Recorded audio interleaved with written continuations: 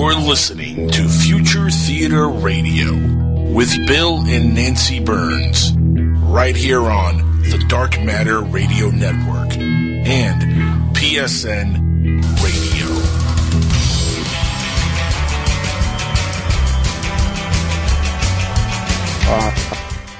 Hi, everybody.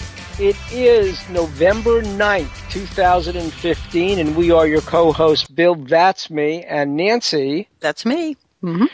Burns, and we are the co-hosts broadcasting live on Future Theater from Primrose Creek in beautiful downtown Solebury Village, Pennsylvania, on the Dark Matter Digital Network and PSN Radio with our producer, the great Angel Espino. Say hello, Angel. Hello, Angel. Hello, Angel. And tonight, our guest is a former UFO magazine writer and Fate magazine writer, Scott Smith. That's right. So, there you go. That's right. And I thought tonight, and I want to give a shout out to our Overlord, okay, on the Overlord. Roland. Yeah, Lord Roland. And there's been a lot just got to say it like that, Nancy. Instead of like the Overlord, just say, shout outs to Lord Roland.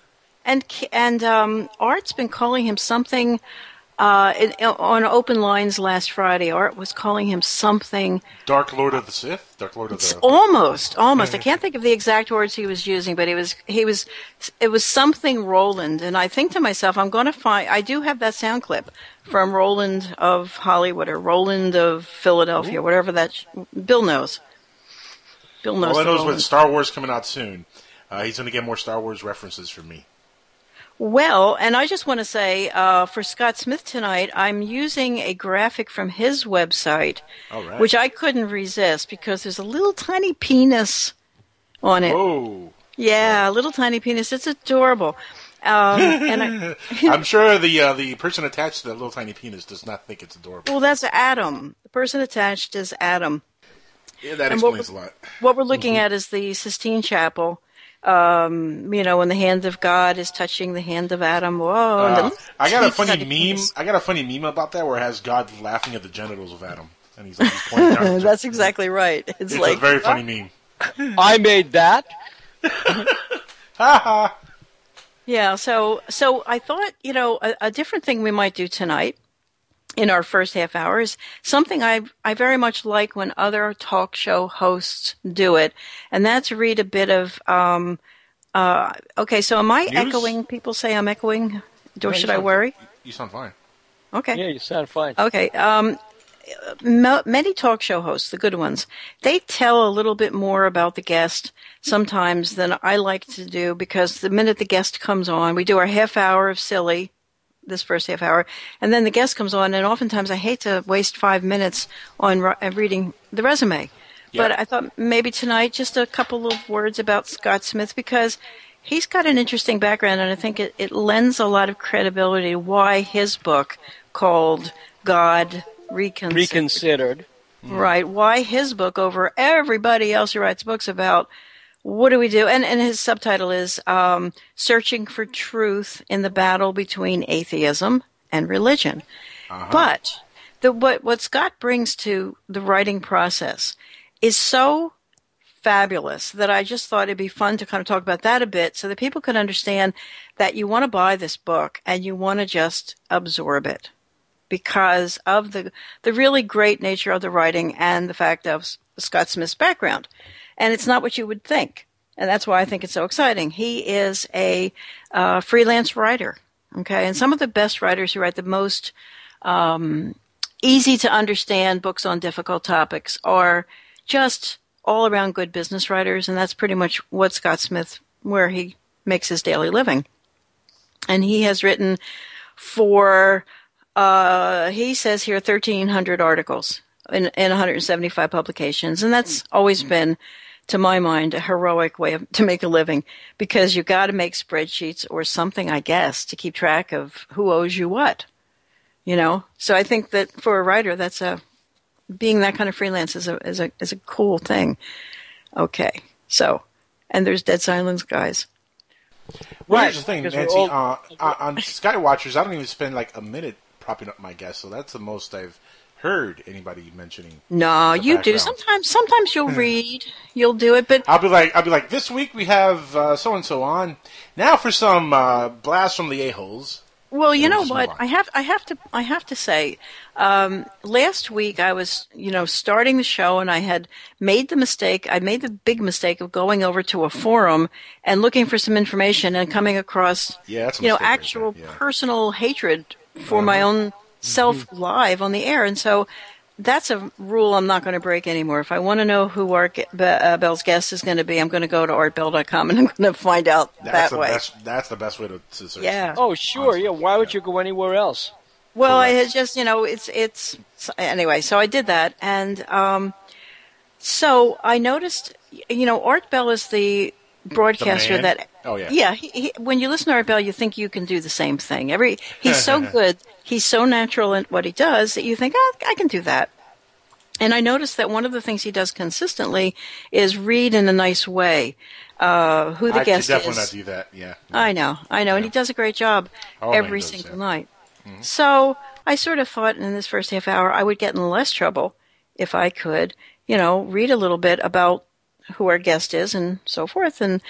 And most importantly, Scott has written a book called The Soul of Your Pet. Before this book, he's written other books, but The Soul of Your Pet. Interesting.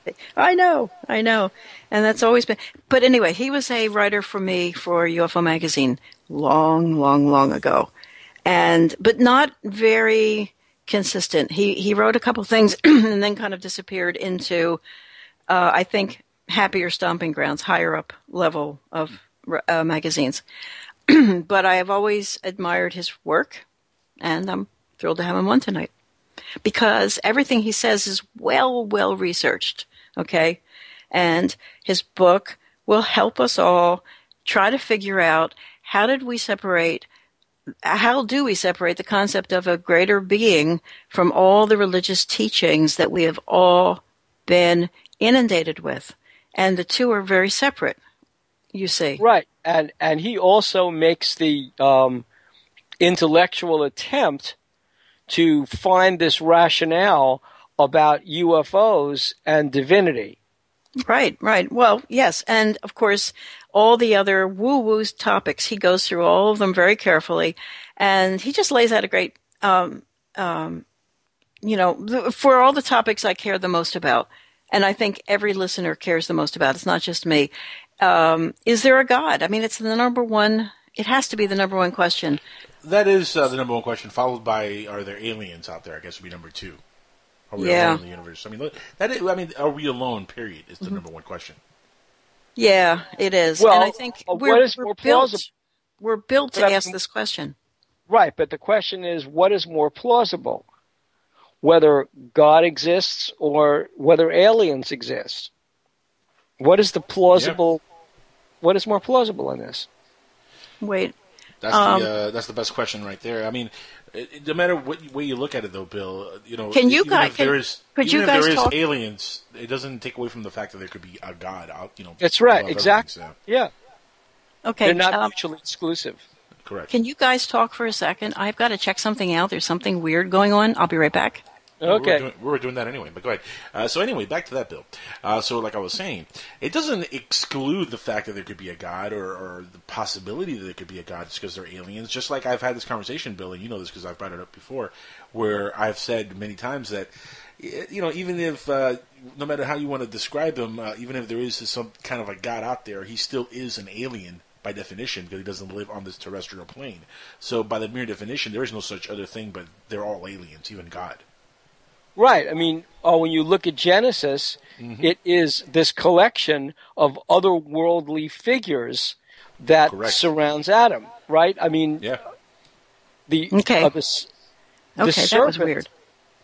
What was it? Well, while we were talking, something scratched very aggressively with like a branch or something on the glass, or I thought somebody was, how people scratch on the glass before they open up your door and come in sometimes. So like what was it? Well, the motion lights didn't go on, but they were only hooked up in the back. But I just went and locked everything and just made faces at the windows. That was really scary.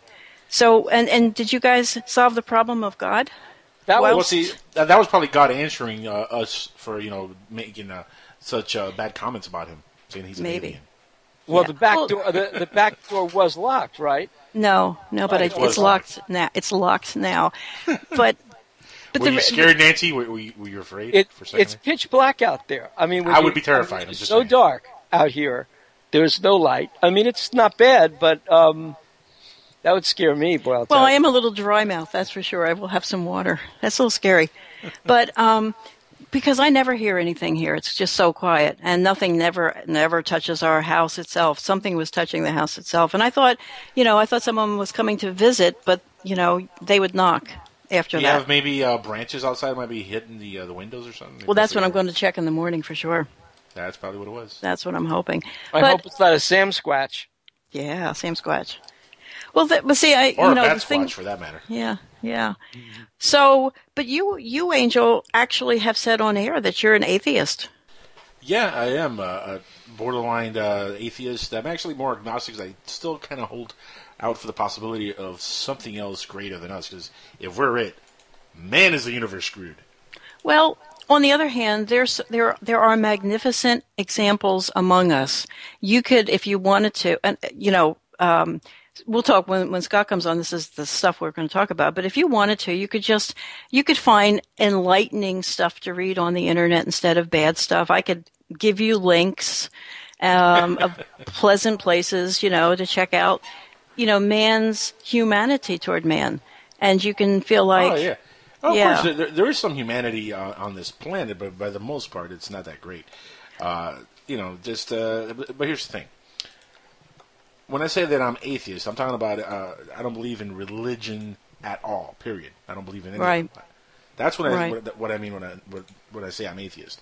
It doesn't mean that I don't believe that there could be some kind of higher power, some kind of energy field, some kind of force, a god, something that controls everything. I don't mean it like that, because there could be. I'm not that person who's seen well, it. logic tells So- you there probably is. No, actually, logic feels like that tells to me. Actually, logic tells me that we're probably here just by chance. Really? Yeah, just by a coincidence. A lot of things just happen over billions of years, and whoopsie, humans. But I think the greatest gift we're given is the ability to have some kind of instinct, no matter how crushed it is by modern living. And it seems to me that when something kind of makes you feel better, makes you happy, it is life affirming for you, and you should probably follow it. Not manic weirdness that comes from crazy stuff, but something that really makes you happy. And it makes me happy to think that there is some enormous wonder beyond this life that you can kind of touch upon by doing research or meditation, or you could find at the end of the rainbow when you're done. So that makes me happy. And if it's completely zero, it won't have hurt that I went through life happy. Well, here's something funny. So I'm working with Joel Martin on this book about Thomas Edison. So we're in this chapter, and one of the people about whom Joel writes who influenced Thomas Edison was the 17th century French philosopher Blaise Pascal. Mm-hmm. And he's writing about Blaise Pascal as a genius, and he was like a child prodigy, and et cetera, et cetera. And I wanted to add to the chapter, but I didn't add, something pertinent that really responds to what Angel just said. It's called Pascal's Bet. And Pascal seems like a very smart guy. Century in France. And he said, if you're a betting person, your odds are greater. I mean, your odds are more in your favor betting on the existence of God. And here's his rationale. He said, if you don't believe in God and there is no God, well, the best you get is there is no God. If you don't believe in God and there is a God and don't follow the precepts that derive from believing in God, boy, are you in trouble. Right. So the best you get is there is no God. The worst you get is, boy, are you in trouble. Yeah, but here's where I circumvent that, Bill. If God is all loving, He'll forgive my ignorance. Well, but here's the second. here's the second part of that bet. I get you, but here's the second part of that bet. If you do believe in God and there is no God, the worst you get is the same as the best you get if you don't believe in God. If you do believe in God and there is a God, boy, look at the reward. So the upside is tremendous reward. The downside is you're really in trouble. But if you don't believe in God, it doesn't really matter. I mean, that's the best you get. So he's saying just logic alone tells you should believe in God. And still I'm atheist. Go figure. Mm-hmm. Well, I think that as the internet opens up the world of forbidden books to people, and it really does. It does. It really does. I mean, I am astounded, and that's another thing I want to put on the table about Scott. His book is all about God and religion and atheism and other things like that. But he is married to a woman who is a witch, okay, which means that she practices the old religion or paganism, which is not covered in Scott's book, I don't think. I have not gotten all the way to the end. I've gotten about, sadly, not enough to know whether he brings up paganism. Shame on you, Nancy. Yeah, but here's the thing. It's not a book. It's a book that's very hard to skip parts of, because you're learning something almost every paragraph. So there's that. But the parts, but I can vouch for what he says in the UFO chapters. I mean, he has really done his research. And he's interviewed people like Uri Geller and can tell the story about that. And a fellow named Scott Rogo, I want to find out more about that, who was a parapsychologist who was murdered a little past the interview with Scott. So I want to talk about stuff like that, you see.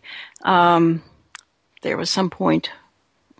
Anyway, I'm trying to, yeah, I've lost it because I'm playing around as I do. Yeah. No interrupting tonight. That's my goal. That's the goal, really? That's my goal. It could happen. I believe in you, Nancy. I believe in her. Yeah, thank you. Thank you. Yeah. Honestly, it could happen. Really do. Yeah. One of the great conversations about interruptions, I have to say, probably the best I've ever heard, took place on MSNBC between Chris Matthews and Rachel Maddow. I didn't see this. I interrupt to say. It was a great conversation about interruptions because one of the things that Chris Matthews is an interrupter. He'll ask a question, somebody starts to answer the question, and Matthews interrupts something like 8 times during an answer, always hitting the person. And so he remarked to Rachel, because he noticed that, I'm really impressed at the way you interject your thoughts. And Rachel said, what I do is I wait until I hear a natural period in a sentence and then speak. But I don't stop a person from speaking mid-answer. And so the two of them are jockeying about their respective interview styles. And I was thinking about that because when you listen to a Rachel Maddow interview, she will let you go on and actually hang yourself, whereas Chris Matthews will be lashing you with a whip as you answer to turn around and answer him for each new thought that comes into his mind. Mm-hmm. Yeah, and I've been justly criticized for saying, well, this coming from Philly, like Chris Matthews. People in Philly do interrupt each other, and we enjoy it in a bar or something when everybody's sitting around or a family gathering, but it's not good radio. But the thing about the Rachel Maddow thing about waiting for the period in a sentence is that in this Skype world that we're in, oftentimes I don't hear the other person starting or the other person doesn't hear me starting, so forth, and we always clash. Many people just overlook that as they listen to the radio show. They know that's the fact, but sometimes people get really irritated by it. So I point that out. And Lou pointed out to me that I was talking about Scott's wife being a witch. That was where I got myself derailed because I have so many questions. As I look into that, as the Internet of Forbidden Books kind of opens up and you realize, my goodness, religions are more cultural manifestos than they are seeking God. It's more, religion tells you how to act in society, not so much finding God in your own little way. So I find that, particularly Christian religions. I'll tell you what, religions, they love the ignorant. That's the main thing. What do you mean? They prey on the ignorant, the people who cannot, have a belief of their own. They have to be told to believe in something. That's the main thing I have against religion is that you're told this is the way things are. For example, there's a guy down here in Florida whose name is Jose Jesus Miranda de la Cruz. I don't know his long name. He claims to be Jesus resurrected.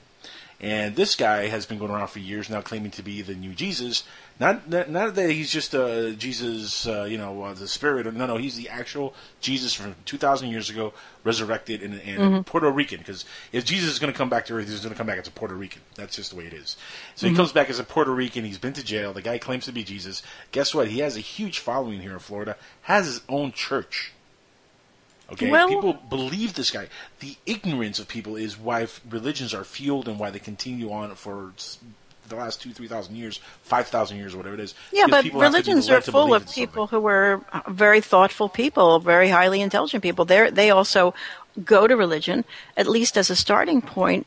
In fact, for lots and lots of centuries, the lecture you got from your pastor or your priest or whatever was the only long-form intellectual dialogue you'd hear all week. People just didn't get... That's pre-internet. That's when man was really internet. Yeah. Well, but by the way, by the way, look, and not to offend anybody, because everybody has the right to believe in whatever you want to believe. Believe whatever you want. But the thing is, with me, I see through the facade, man. I see through the baloney, and it smells really bad when it comes to our religions. Not just one. Not picking on just one, all of them. Well, I'm sad to tell you that literally, until I was a certain age, grown up, basically, I was 100% immersed in the Catholic Church. I mean, I didn't even think of thinking outside the box because it was a sin to do that. And it was only the fact that I sort of wanted to get divorced that it all kind of became something that became sort of like a Chinese menu religion. I'll take two from, and that's when you kind of begin to lose your own way because you've fundamentally said, I can't abide by the critical rule, and there are many, but some of the critical rules. Now they've modified that rule. One of the things Pope Francis did, that whole rule is now modified.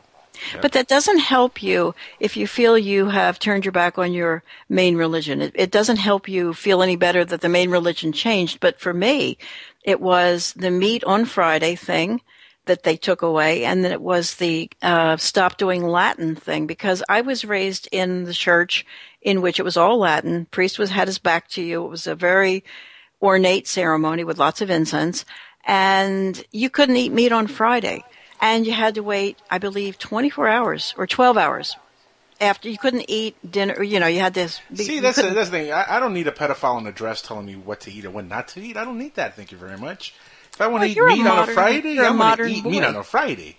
Yeah, but Angel, if there were prosecution in our country and you were going to get in trouble for not being in a religion, then you would 100% be in that religion. Oh, I'd be in the gas chamber right now. I'd be probably electrocuted because I would not conform.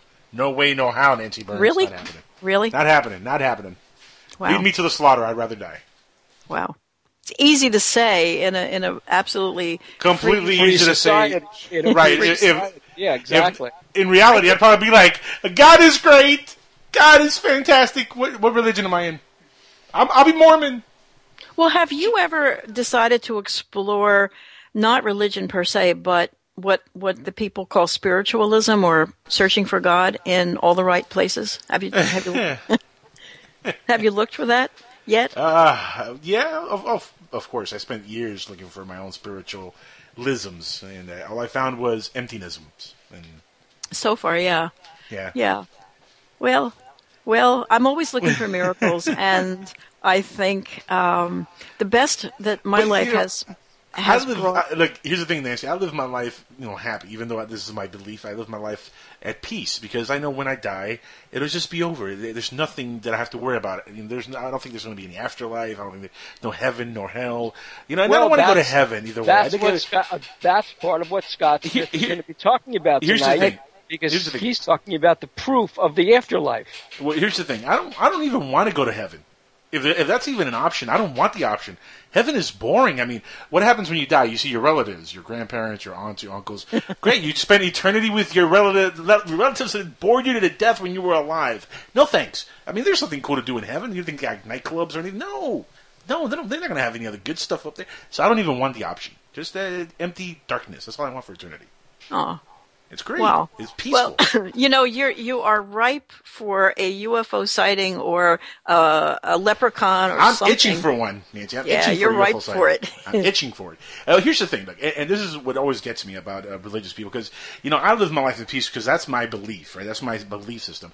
You religious people out there, you got to be careful, because the way when the cookies are crumbling and you're really old and you're sick, you start remembering all the bad things you've done, and then it becomes real to you. You're like, oh man, this is not going to be good. Right. This cannot be good, because you're going to start remembering all the dirt you did in the past, and then you're going to have that in your mind going crazy, because you're going to remember that you probably belong in hell. Because a lot of people have done that. Now you were Bill. I'm talking about in general. But according to the Catholic Church, if that's exactly what you have in your mind at the moment of your death, you are redeemed. See, if that's exactly what you're thinking about. It doesn't exactly go that way. Sadly, it's a little more superstitious. It is said in the Catholic Church that if you will recite the Apostles' Creed, not the Lord's Prayer, not the Hail Mary, the Apostles' Creed, you will be washed of all your sins immediately. And for the longest time, I tried to memorize that darn thing, but I just now memorized Bill's phone number after all these many years. And so it takes me a long time to memorize something important, and I do not have the Apostles' Creed in my memory, and now I've lost that piece of faith that it would work. Well, what is the prayer that says, what is the name of the prayer that says, Holy Mary, Mother of God, be with us now and at the moment of our death? That's the Hail Mary. That's the Hail Mary. Mm-hmm. That's the most beloved. And it's a great pass in the NFL, too, the Hail Mary pass. But you know what else? It's one of the most beloved prayers on the planet. Among people that I know, normal, ordinary Catholics, ordinary people under stress, the Hail Mary is just a beloved prayer. And you'll always see people praying the Hail Mary when they're crouched in a catacomb or crouched in a bomb shelter or crouched, in a ditch and the bad people are coming. They pray the Hail Mary.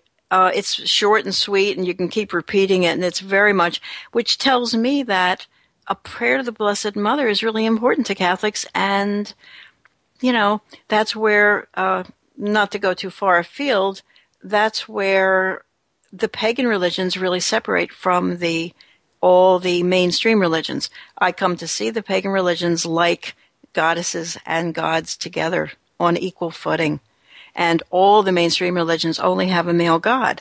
Big difference in the world. Just saying. Yeah, but that only happened, Nancy, because man didn't want to worship women. So they wanted to only worship men back then because women were inferior to men. Well, so all the gods have to be men. No, it's worse. It's way worse. I've said this before. I don't mean to be mean, but if you're primitive and you're only looking at outside things, women have way more power than men. They bleed without hurting once a month. They can carry a suddenly growing belly, and the child comes out perfect replica, and you can nurse it until you find out about sperm. Men are like, whoa, whatever, And of course, in the Bible, it was Eve that got us in this whole mess, which again furthers the quote that I heard in a movie once: "Never trust anything that bleeds for 5 days and doesn't die." Right, and that's all against women, because women are so powerful. And so the thing about it is, why not harness that power instead of trying to get rid of it, wipe it off the face of the earth? Why not harness it? And that's where that's why I want to have Scott on. I think Scott's book is going to help us piece this all together. In fact, he uses the concept of piecing it all together. I don't know. Danny, you're sitting there. Danny's my producing sidekick, as everybody knows. Danny, you've been taking notes. What do you think of the conversation we're having here? Yeah. Danny. I think it's a very interesting conversation, and there is probably a lot of varied opinions on this issue amongst the listeners, but I like where you guys are going. Now, was that Apollo Creed, you said? Apollo Creed. No, the yes. No. Great movie coming out this year, by the way, Creed. That's Can't right. wait to see it. Yes, there was a whole other movie. Yeah, Wow. indeed. Yeah, he is. Yeah, it's a Rocky sequel. Another Rocky movie. Yeah. What That's is a it, great name, and I didn't put two and two together. Do you know what that You- means? Do you know why the movie's called Creed, though, Nancy? No, why? Apollo, Why? which is the guy he boxes in the first two movies, you know, the black dude in the first two movies. Right. Apollo Creed. His son comes back many years later trying to become a boxer, and he goes to Rocky to train him since he was actually he was in his mother's womb in during Rocky IV when Apollo gets killed in the ring. So since Apollo's wife was pregnant with him that night, he never met his father. He had a really rough childhood, and he wants to be a boxer like his father, so he could live up to that legacy. So he goes to Sylvester Stallone and Rocky Balboa to train him, and it's like Rocky all over again, but now with Apollo's kid. It looks awesome. It looks great. It really does. It's going to be a great movie. Speaking of Rocky IV, it turns out that Dolph Lundgren has a genius IQ. There was an article of all the movie stars that have genius IQs. Yeah, Dolph Lundgren, David Duchovny, and a few others. James Woods is like off the charts with an IQ. And both Duchovny and Woods are known to have other things that are ultra big as well, beside their brains. What's that, Nancy? Yeah, what? What was that, Nancy? Hello. It's the all penis show tonight with poor Adam, on the cover. No, but Duchovny and who was the other guy? James Woods. Yeah, James Woods. James Woods. Yeah. Yeah. I mean, you can find anything on the internet. Let's just say that. Yeah. You can kind of tell James Woods was working with a high IQ from his from. You know who has to be genius level IQ? Just absolute genius. Yeah, who? Christopher Walken. Well, maybe. Why do you say this? It's the way he speaks, the way he puts sentences together. He's the cock of the walk. You know, he's a man. Well, James I got Woods. a fever. Yeah, and it needs more cowbell. He's got a style of all to I his got own. a fever. Well, I've got a fever for more cowbell. Fever. And have you guys ever heard of a movie called The Boost? I've said this before. I'm pushing it, The Boost. The worst movie ever made. Oh, guys, hate the movie. Hate it. It's like Mommy Dearest in terms of camp, of over-the-top crazy. James Woods is so good in The Boost and so bad at the same time. It's a Christopher Walken kind of performance. It's worth seeing, The Boost. I'd watch anything with Christopher Walken, to be honest with you. This is James Woods, not Christopher. And with James Woods. I'd watch anything with James Woods also. Awesome. And I love Rockwell, Sam Rockwell. Oh, he's awesome. I love him. Love him. Yeah. Always look at him. He doesn't do enough movies, as far as I'm concerned. He was great in Hitchhiker's Guide to the Galaxy. Didn't love him in that. I liked him better in other things like Moon. Bebop Zeeblebrox. Yeah. The character. Yeah. I think it's getting time for our little break, I believe. It is. I was just going to say that brings us right up to our first commercial. So please, folks, stay with us for these important messages and stay with us as we bring in our guest, Scott Smith, after we come back from our first break. Wait. Did you guys... Or he is going to strain us out on religion in the afterlife. Go ahead. Right, but did Danny want to say something else? Danny, you got anything else to say? Oh, yeah. Before Future Theater, well, let's see. Monday nights are... free plug. Go ahead, Danny. Yeah, Monday nights are what I would call on Dark Matter Digital. That's a knockout night. We have Mac Maloney, Military X-Files, who's joined the show, and then we have Future He's Theater. Joined the network. Yeah, joined the network, and we have Future Theater. That's right. Yeah. And so it's going to be Mac Maloney's Military X-Files, Future Theater, Art Bell, and then Richard Hoagland. Oh my God! It does not get any better than this. It does not. I am shimmering with just hope and expectation as I contemplate this. I am silent with misery. I'm just shaking him up. Yeah, I'm just silent with too much. Go ahead, Bill. It's going to be a lot of fun. We are your co-hosts, Bill and Nancy Burns, saying to you, We will be back after these messages on Future Theater Live on the Dark Matter Digital Network and PSN Radio with our guest, Scott Smith. I will see you on the other side.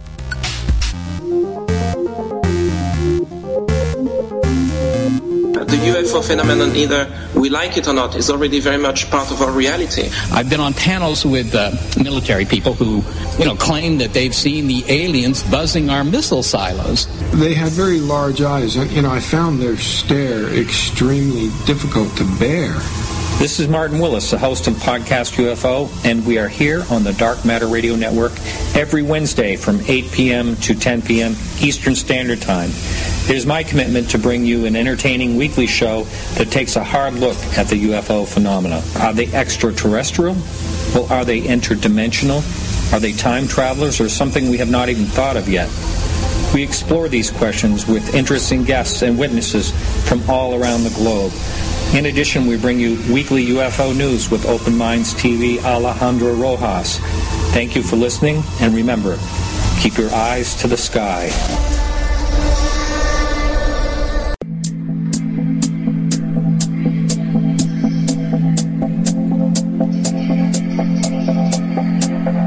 This is James Swagger, host of Capricorn Radio. I'm also an author, engineer, and researcher.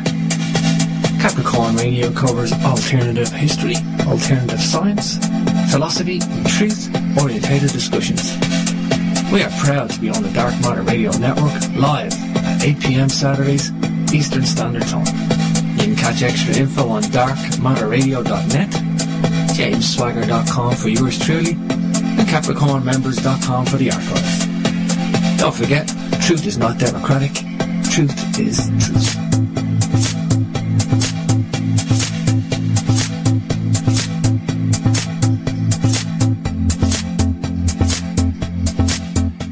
Hello, my name is Howard Hughes, and I'm in London, and I've been proud to bear this name all my life. Over here in the UK, I'm known as a broadcast journalist. I've been involved in some of the big stories of our time. The fall of the Berlin Wall. The death of Princess Diana. I told London about that. And on the first and second anniversaries of 9/11, I was there at Ground Zero, speaking to the people who were directly involved, and those experiences I will never forget. So news is my thing. But my great love is my show, the one that I produce, The Unexplained. Over the years on this show, I've spoken to people like the late Al Bielek from the Philadelphia Experiment, Edgar Mitchell, the amazing Apollo astronaut, Dr. Stephen Greer, David Icke, and Uri Geller. People like Richard C. Hoagland have become personal friends over the years. I met him in London. So you can see that these sort of topics are what I like to discuss. Please join me on my show from London, The Unexplained, Monday nights on the Dark Matter Network. Put a team of professional consultants behind your home or business computer with Key Information Solutions, providing solutions to your internet and computing needs while keeping you on the cutting edge of technology. Preventative maintenance and networking support, hardware and custom-built computers. Let Key Information Solutions be your personal tech staff for your home or office with affordable hourly, monthly, or annual rates to fit anyone's budget. Call Key Information Solutions now. 954-973-3374. That's 954-973-3374. Or visit keyinformation.com. Imagine no longer being tied down to your computer, but having the freedom to take live talk radio with you anywhere you go. TalkStream Live introduces our first ever iPhone application. The talk shows you follow now follow you. And your iPhone is now the fastest and easiest way to stay connected to the best talk radio on the internet. Listen to live talk shows 24 hours a day, 7 days a week. Mobile talk radio from TalkStream Live. Now available in the iTunes App Store.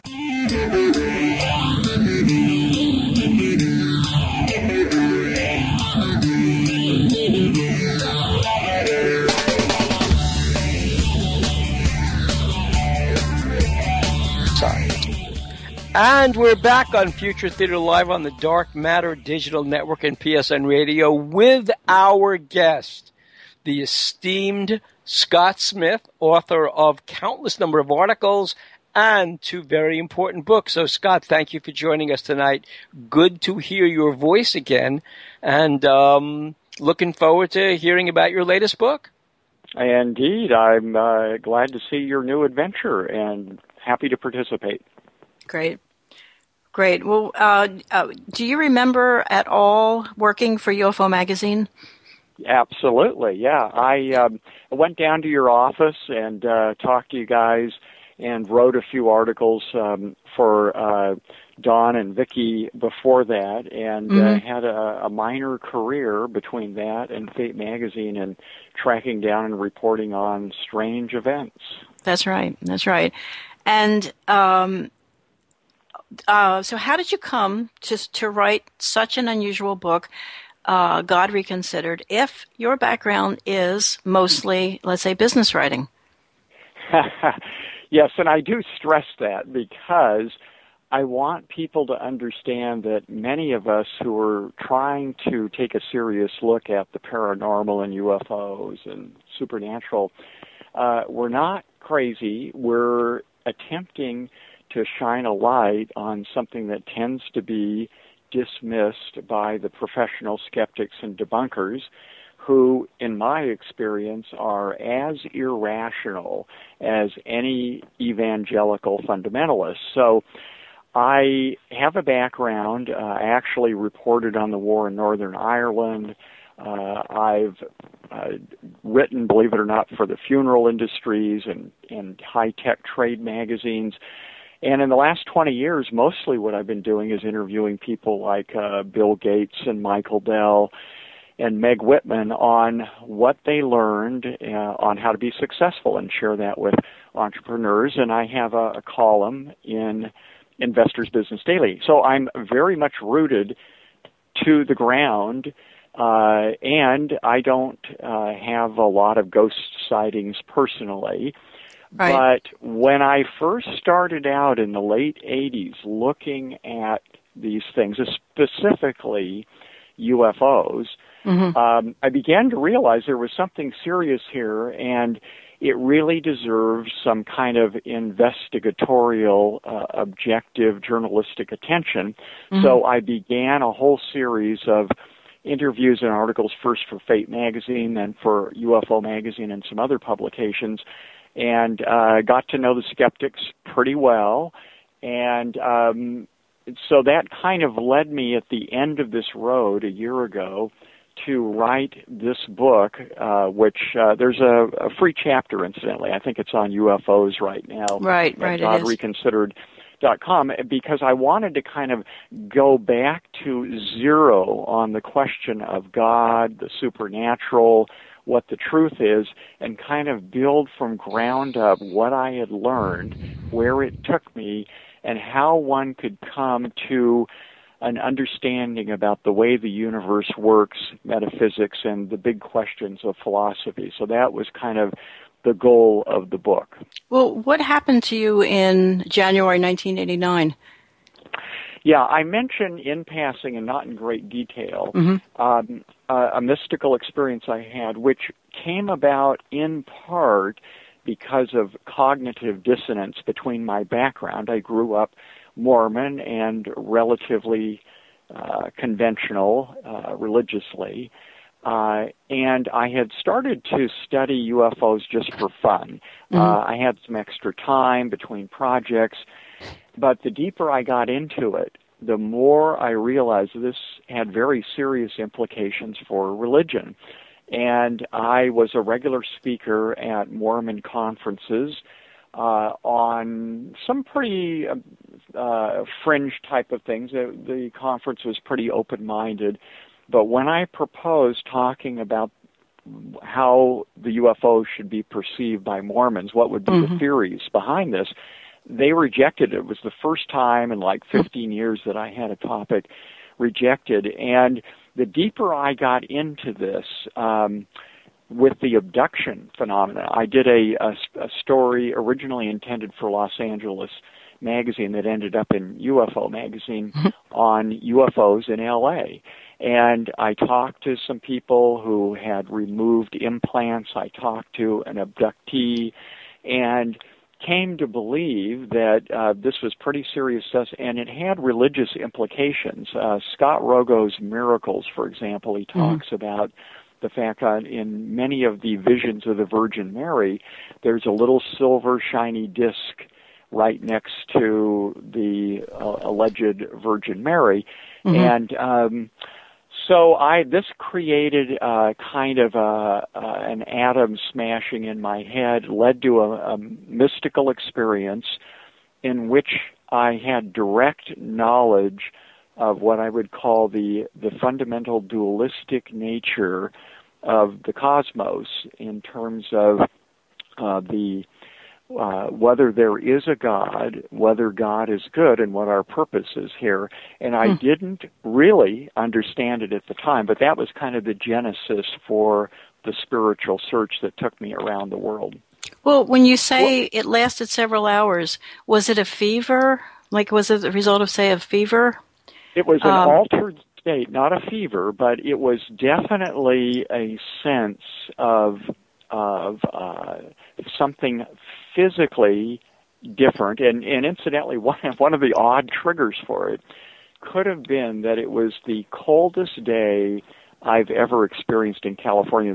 I lived in Thousand Oaks at the time, and there was actually snow on the ground, which I don't think I'd ever seen before in the suburbs. And I started shaking and could not stop shaking for a couple of hours prior to this happening. But there could be a variety of factors in it, but the bottom line was that it was definitely a mystical experience, not drugs, not simply an intellectual intuition. But I didn't really understand it for a long time after that, maybe 15 years or so.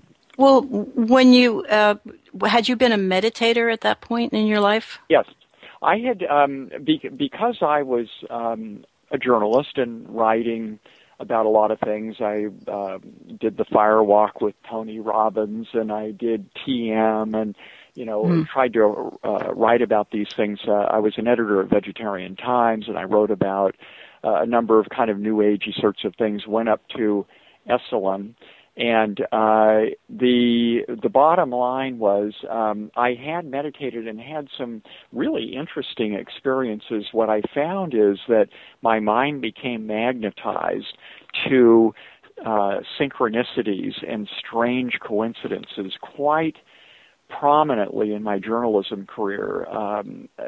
People have kind of shown up right when I needed them. I was able to meet some really fascinating people while I was writing for Fate magazine and UFO and so forth. So that's basically what the manifestation was for meditation for me. It turned my mind into a magnet for whatever it was that I needed, essentially.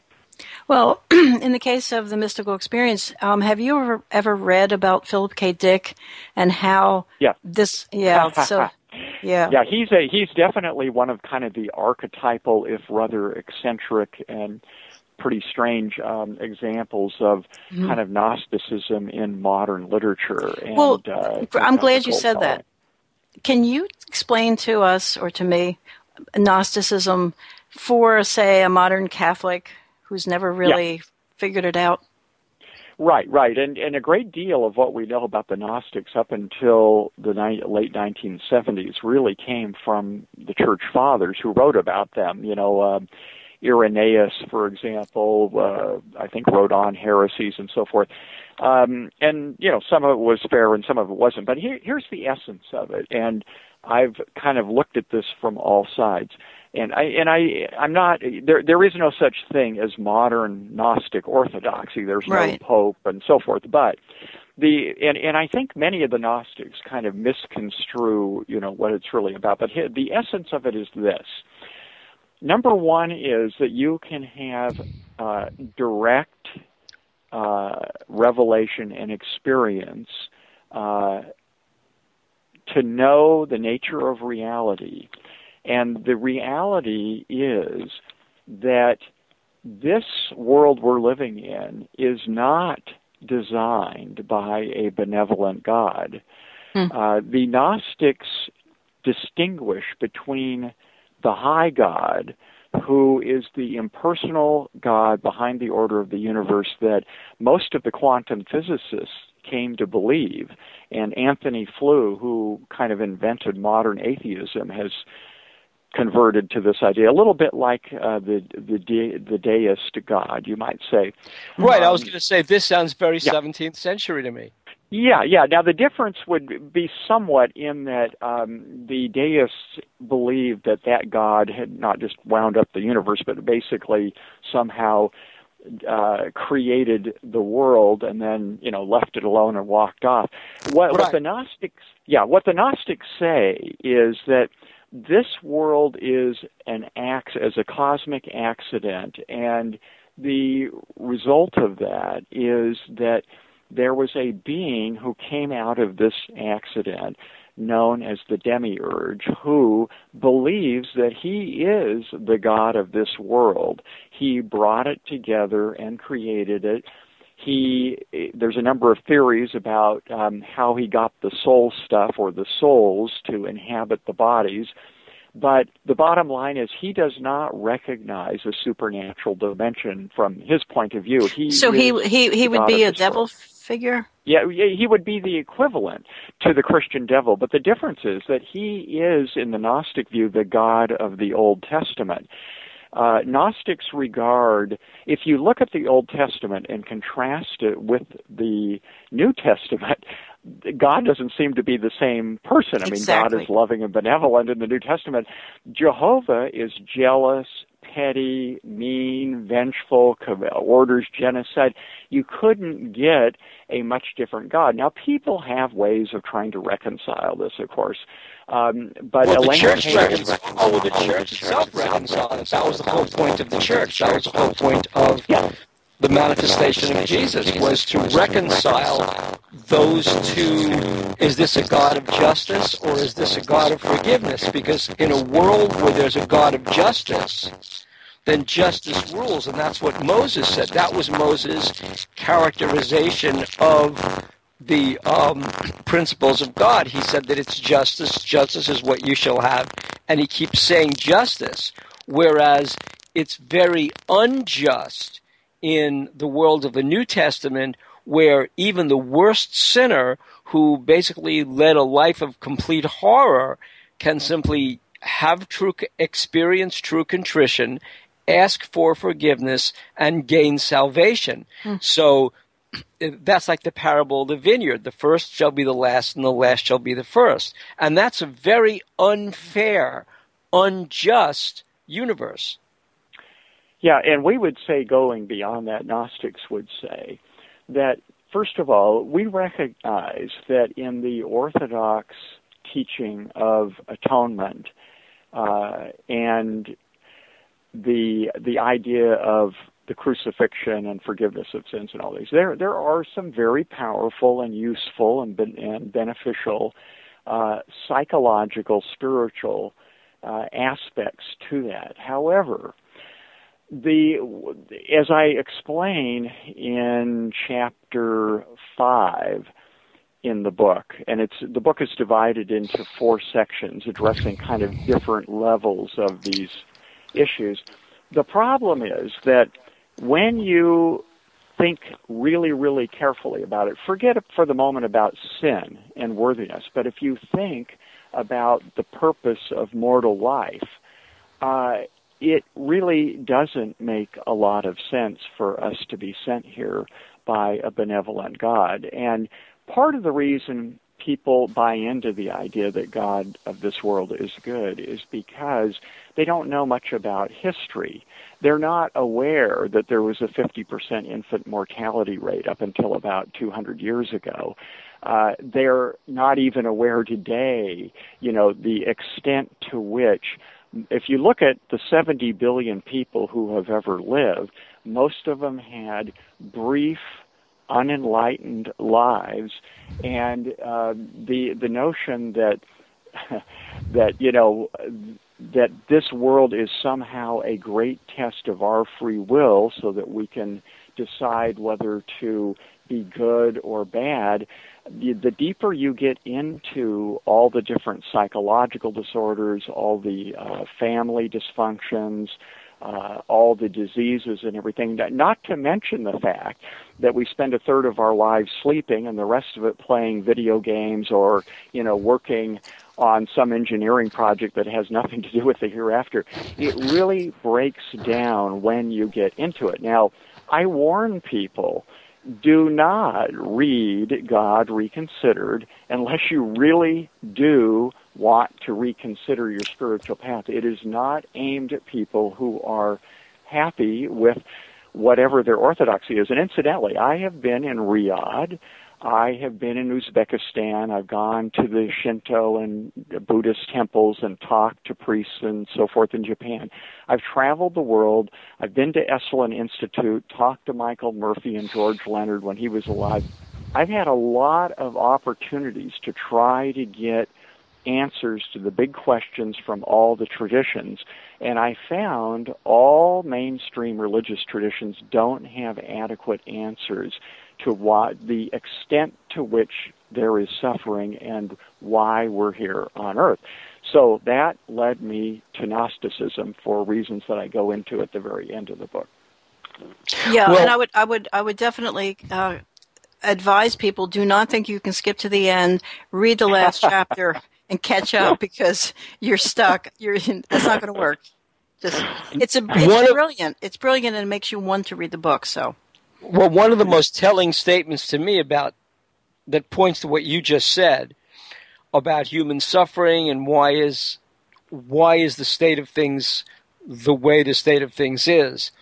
My rabbi in California, over in Mar Vista, his granddaughter, tiny granddaughter, was killed by a bus in Israel. It was an accident. The driver pulled away. She was in front of the bus. And so, obviously, there's this moment of extreme bitterness, especially if you're an important rabbi in I'm saying in L.A., but especially if you're an important rabbi and a scholar, where you say, why me? There's obviously that human moment of asking, why did this happen to me? Why did this happen to her? But why did it happen to me? I mean, that's the most unfair thing I can possibly imagine.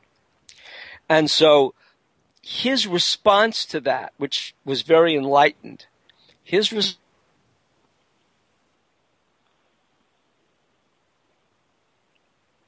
Hello?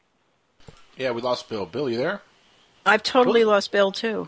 Yeah, We've all lost Bill. He's having terrible connection issues. Okay, I will. But we're not lost. So no, everybody else sounds fine. Yeah, and also one of our listeners is reporting that there's hissing on the line, so we'll worry about that too. I don't know whether that was on Bill's end. Bill, you there? Yeah, that was Bill's. Right. Mm-hmm. That's on mine. Or maybe it's the satanic snake. Who's to say? It could be. That's possibly. Well, you left us off at the actual end of the story where the moral or a good thought comes out. Right. And there he goes again. There's no good thoughts, Nancy. That's what it is. There's no good morals. No, you wait and see. You wait and see. No, so this particular rabbi said, why would I want to believe in a God whom I can fully understand? The whole point of the mystery is you. Okay, Bill, reboot your computer. Let's just have that. Nancy, you tell him to reboot his computer. To do that, I'd have to leave the console here. All right, don't do that, Nancy. Do that, but because he's not reading the Skype either. We could tell Bill to reboot, but for Bill to reboot will take about 5 minutes. So during the break, Bill will reboot, perhaps. He never does. That's the main. You're right. Yeah. Bill, in fact, why don't you join us once you reboot the computer? Yeah, go ahead and reboot. Yeah. There you go. Go reboot, Bill. Reboot the computer. Can you hear me now? Yes. Good. But for how long? That is the question. For how long? Yeah, but see, he'll do anything not to reboot. So his strength of will, and I think we're laughing, but there are people who are very good with machines and people who are not. And Scott knows this for a fact because he's studied this. You see. Yeah, it's the black thumb thing. What's ironic about it is that I'm terrible with technology, so of course they assign me all the tech stories with the CEOs. Michael Dell and Larry at Oracle. You interviewed Dean Radin, who basically. Oh yes, right. That was I first interviewed him when his book came out, The Conscious Universe, which is a masterpiece of exposing the irrationality of the so-called skeptics who are no different from any fanatical evangelical. I've dealt with these guys for years. They will do anything. And incidentally, the Skeptical Inquirer refused to review the book at all. And of course, Michael Shermer's The Skeptic dismissed it in a couple of paragraphs. Shermer's very clever that way. He's much more subtle than the other guys. But the bottom line is that Dean Radin was a very hard-oriented engineer at Bell Labs, didn't believe in any of this wacky stuff. And the more he started to study it, the more he realized that there were hundreds of double-blind clinical studies on ESP, to the point where researchers in the field said there's no point in trying to prove it anymore. It's been proven many times over. Let's move on to the application. Right. But basically, Radin was excommunicated from the university because, he came out of the closet with this stuff with this book, and his colleagues were horrified. That was Princeton University and Pear. Yeah, right. I mean, and Stanford, which I'm dealing with right now, which is where the SRI labs really came out of, that tested Uri Geller, who I met. And yeah, there's Scott Rogo's got a great book out that called Psychic Research Today or something like that. And Psychic Breakthroughs Today. Yeah, Breakthrough Today. Yeah, it's a great book because he talks about how these phony skeptics twist all the evidence to, when you go back to the original sources, as I did when I wrote the book on the UFO chapter, for example, you realize, wow, these guys must realize that they're lying, but they're doing it for a religious reason, which is they're the Pope on UFOs or whatever the subject is, and they do not want to disillusion the true believers, at the bottom of the group. So it's amazing. Right, because they would lose their jobs, among other things. And Michael Shermer makes me just crazy. But tell us a little bit about Scott Rogo, because you mentioned that he was murdered a couple of months after you interviewed him.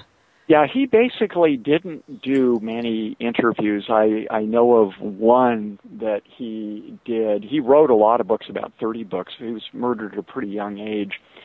And I had read several of these books, and especially his one on reincarnation called The Search for Yesterday. And I wanted to do a really thorough interview. I had never read anybody who was so objective, so well-informed, so skeptical, and not only a practicing parapsychologist, but he was able to leave his body at will and, participate in some of these kinds of psychic events. He was a highly unusual guy. So he lived up in Northridge, and it happened to be Father's Day, and my son and ex-wife were visiting me, and I took him out there, and we sat down with the tape recorder for about an hour or an hour and a half. And, I asked him up front, I said, after 25 years, what's your metaphysics? What's your big theory as to why we're here and, what the truth is and that sort of thing? He says, something, I'm more confused than I was when I started out researching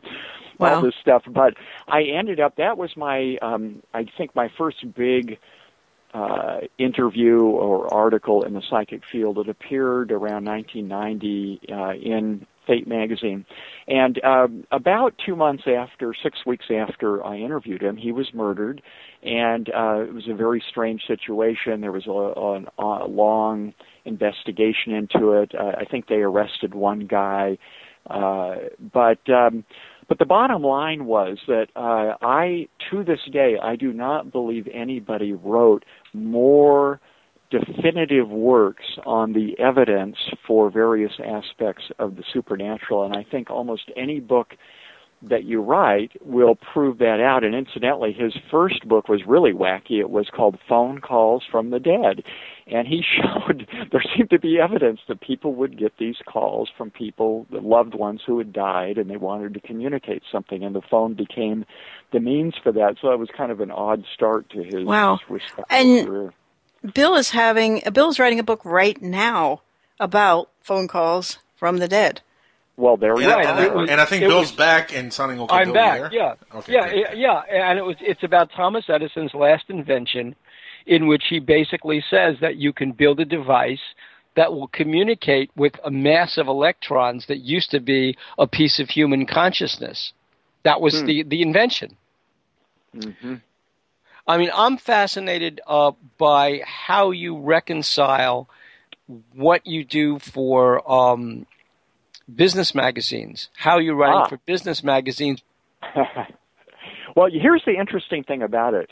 I made a point.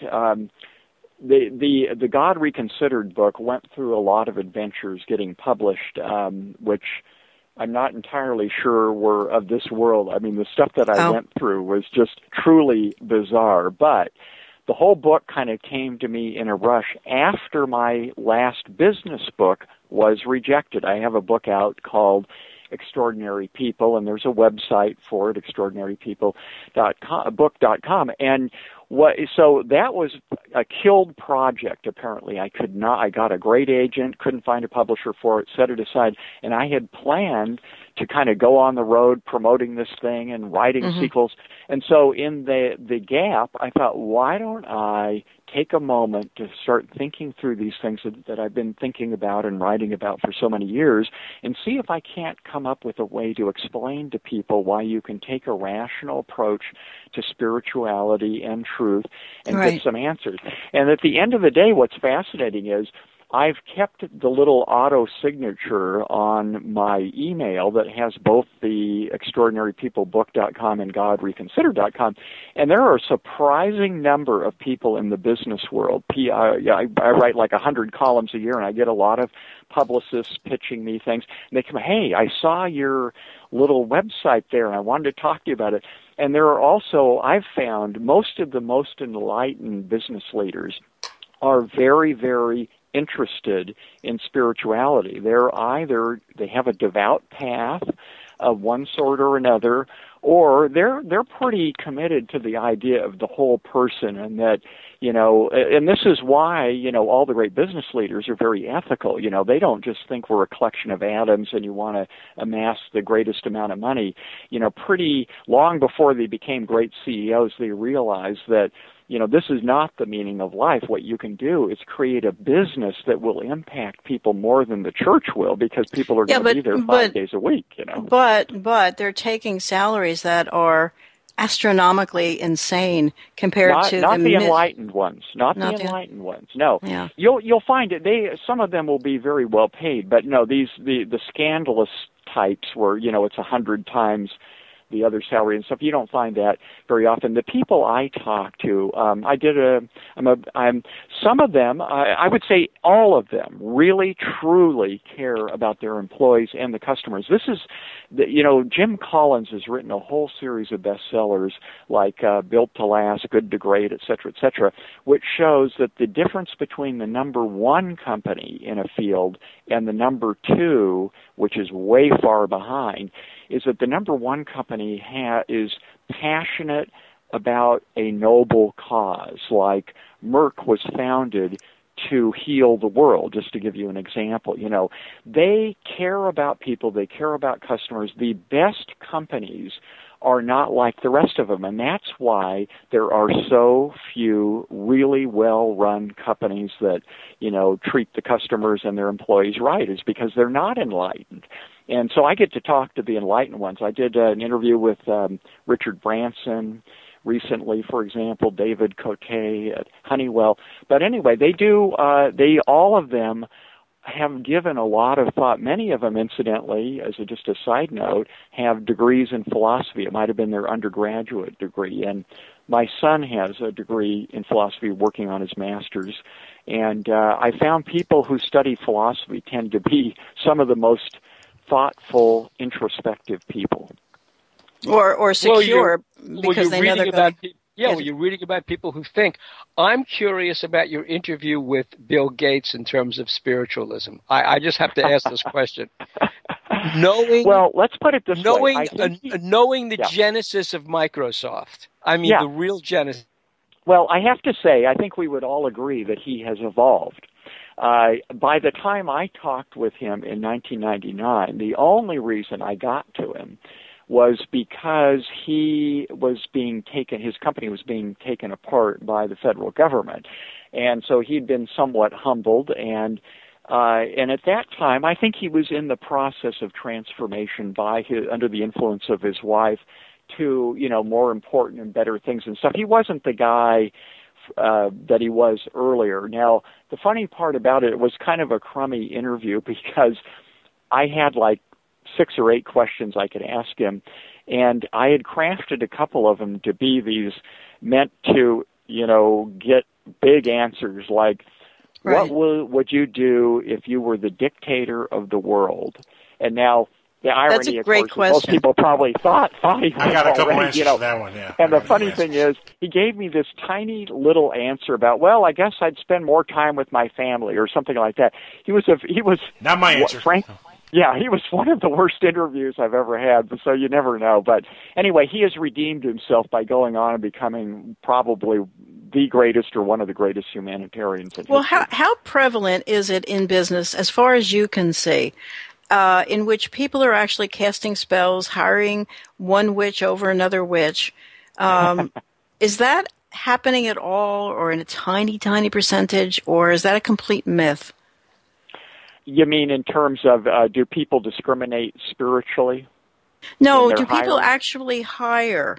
No, do people actually hire professional witches to cast spells, just like espionage, just like Okay, no, I would dare say that that I would not know about that. Now, I know, as we talked about, Nancy, since my wife is a witch, I know about the real thing, and frankly, most so-called witches really, they read a book by a fake witch, and they dance around at the pagan holidays, and they get stoned or something. I mean, most modern witchcraft is not really legitimate to begin with. That's what you said. Yes. There's a genuine tradition, and some people have the power, and I've met some very powerful psychics and a few magicians, including Sandra's teacher, who she doesn't name and who is no longer with us. But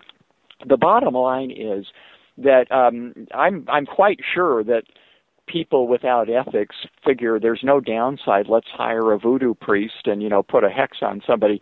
But nobody's going to talk about this stuff to me because they don't want it to end up in the newspaper. Okay, the spiritual stuff there, everybody's willing to talk about. But in any event, yes. This is somewhat self-selecting because the kind of people I get to talk to.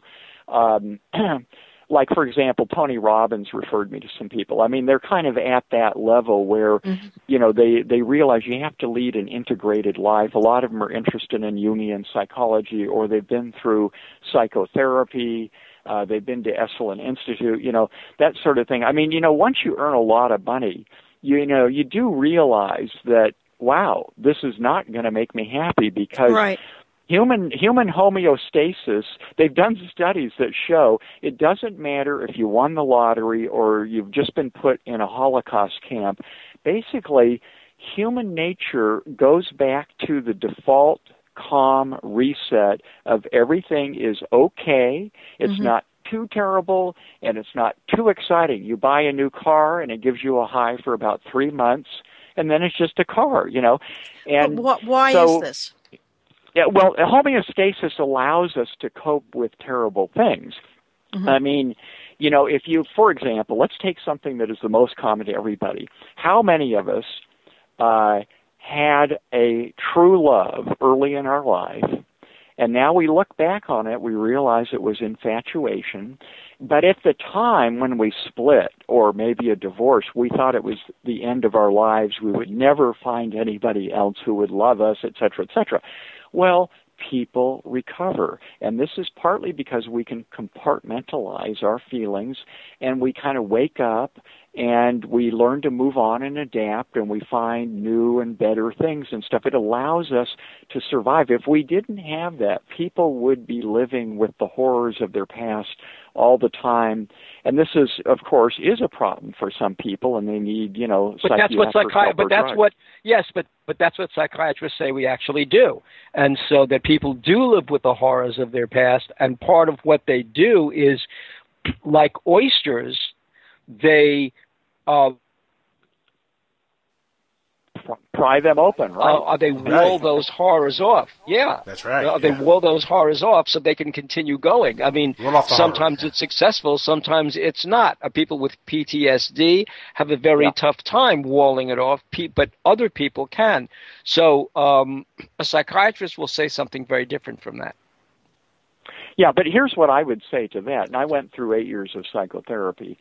And incidentally, if anybody wants to see how the process works, just watch HBO's In Treatment on DVD, which is a fabulous little introduction to that. But what I would say is I am not a believer. I disagree with Tony Robbins and many of the New Age teachers that you can just, suppress things and don't bother and put them in a box and move on, put a Band-Aid on it and so forth. I do think that for most people, it's better to go in and have the psychic surgery of dealing with traumas of the past and let them surface and confront them, and you can go through a healing process.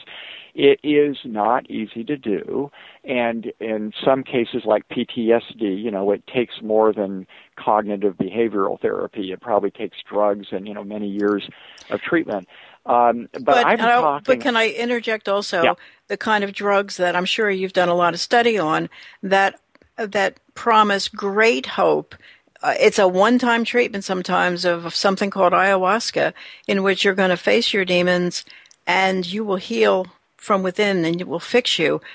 And there's other drugs that are not so severe. Pardon? No, I wasn't referring to that. I've gone through ayahuasca, and it was a very profound experience. No, but I was talking about mainstream drugs that psychiatrists will prescribe. All I'm saying is this: for kind of ordinary non-PTSD type situations, people who weren't necessarily sexually traumatized early on and so forth, for most ordinary human experience, the homeostasis of human nature allows us to kind of move on so that a lot of kind of ordinary painful experiences fade into the background. I mean, I think most of us would say most of our so-called early loves were just infatuation. We weren't compatible, and it's a good thing we didn't get married, or in some cases divorce was the best thing that ever happened to us. So I'm just saying, that people can recover, and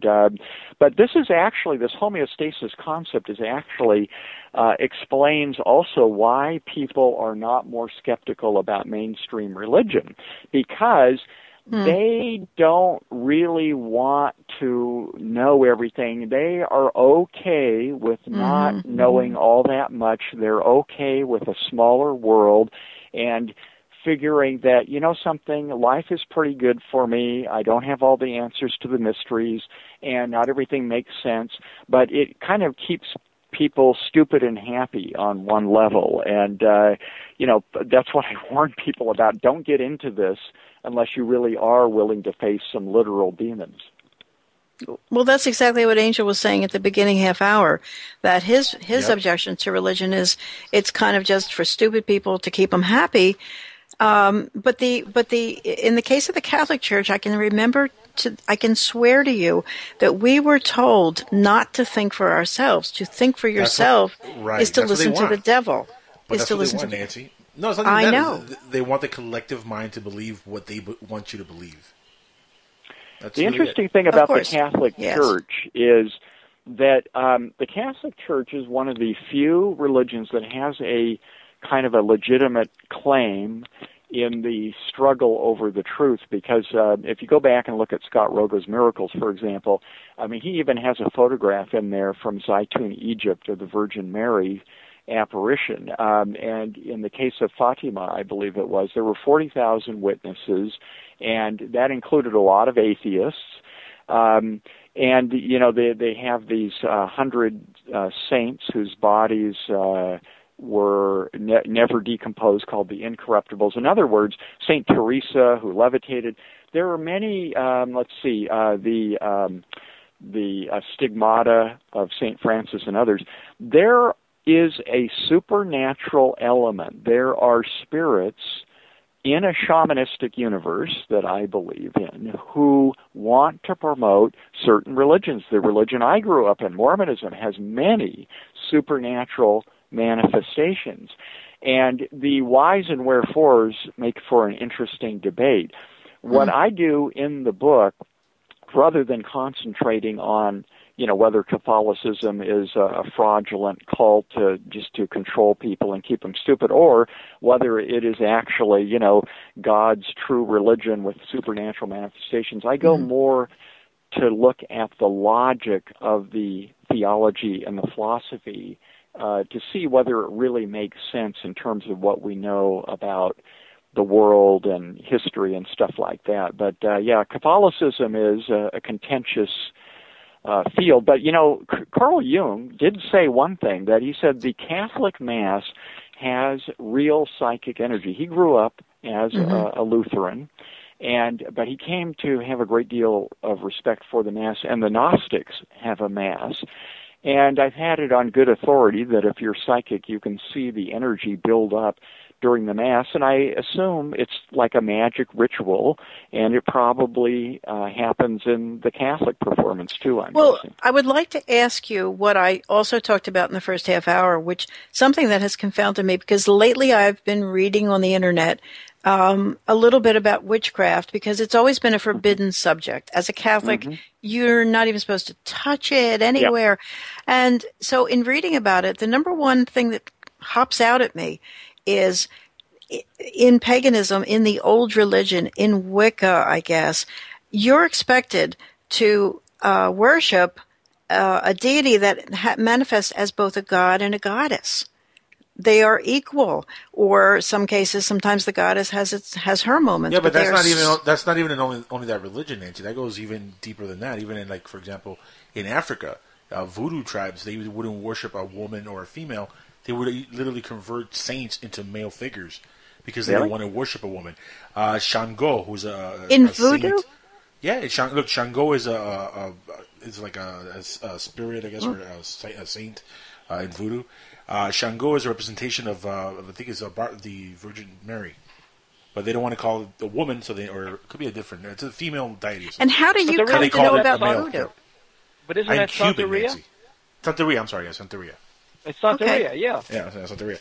I am Latin, Nancy, so I know a little bit about that stuff because you kind of grew up around that culture when you're in Latin. Yeah, I went on my trip to Havana in 1998. I went through a Santeria ceremony, as a matter of fact. So, yeah, I will say, to kind of answer your broader question about paganism and so forth. But how accurate was that, though? Yeah. Before you continue, Scott, was that pretty accurate that they would literally convert female deities to male just because they don't want to worship a woman?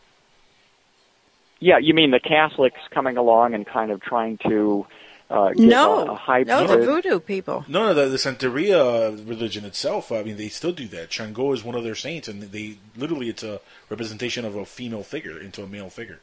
Yeah, but remember, Santeria is kind of a concocted blend, a reaction to Western religion. Right.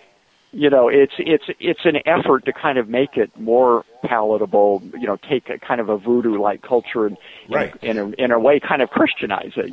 So that's why it comes directly from voodoo from Africa. I mean, that's where it comes from. All that comes from voodoo. Yeah. I mean, listen.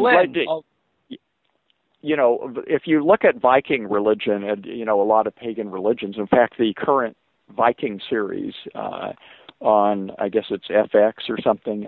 Right. Really? Yeah. Yeah, nobody should think that paganism overall was necessarily more pro-women or more gentle or anything like that if you look at the bigger picture. However, You can certainly argue that early Judaism had its feminine Sophia type of hidden wisdom aspect, and that early Christianity did not have to turn into the patriarchal version. I mean, for heaven's sake, celibacy was not part of the early church. Yeah, and the character of Mary has been turned into a villain. The character of Mary Magdalene. Nor would celibacy have been turned into. That's right. He's absolutely rabbi. Right. He would have been expected. Oh. He would have been expected to be rabbi and have children. That was a requirement. Yeah. That would have been a requirement for Jesus. Right. There have been arguments made, some more provocative and interesting than most people realize, that that Jesus may have been married, and a lot of Gnostics believe that. However, with regard to paganism in general, certainly Sandra's deity was feminine. It was a Tibetan goddess, and she worked in a certain kind of formal, kind of traditional magic circle and that sort of thing. And I would say in general, kind of the New Age Wicca certainly is predominantly a feminist, goddess-oriented culture. The biggest problem with modern witchcraft is it doesn't really have historical roots. It is kind of made up from things here or there. And this is one reason it's not very authentic. I mean, there are, as I found looking for Fate magazine, trying to find legitimate psychics, there are legitimate witches out there with supernatural power, but there are very, very, very few of them, just as there are very few legitimate psychics. And I've met some of the best, but had to sort through a big haystack to find those needles. Right, and you yourself have had personal experiences with Uri Geller, and he actually bent a key in your presence. Well, here's a funny thing. James Randi, the amazing Randi, who wrote... I prepared for my interview with Uri Geller by reading Randy's book about him. I thought, let's go to the ultimate skeptical source, see what he has to say, challenge Uri with this stuff. So Randy said, look, at what he does is he'll ask you to write something on a piece of paper, and he'll look at how the top of your pencil is moving to figure out what you're doing. So that was one of his tricks, he said. So the way I countered that was I went in the other room, turned my back, and wrote a little thing, and Uri guessed the exact size of it and another little thing that I did on the circle. So I was impressed. But then later, standing about 100 feet away from us, according to Randy, what he does is he touches your key and he has a chemical on his finger, and that's what causes it to bend. And he was 100 feet away. He never saw the key. We held up an old house key, and we saw the thing bend. Furthermore, Sandra knew the guy who brought Uri to this country. Puharich? Andrea Puharich, and she was a good friend of somebody else who brought over, and so she had other ways of checking Uri out. And Uri, incidentally, made a fortune when we knew him in the late 90s. He had made a fortune by working for companies, identifying gold and silver mines where they could, dig up stuff. He made oil sites and things like that. So yeah, he's the real thing. But one thing you learn about psychics, and this is something Scott Rogo told me. He said the problem with psychic ability is that it's like a bad electrical connection. The skeptics think, oh, if you're legitimate, you're on all the time. But I have it from several good sources that they can't control when it comes on, and quite often they found when people are kind of have a very harsh skeptical attitude, it does interfere with their ability to focus and practice it, and so it is hard to prove these things, but Geller did go through the SRI right, and Rogo, basically, he actually destroyed Randy. Yes.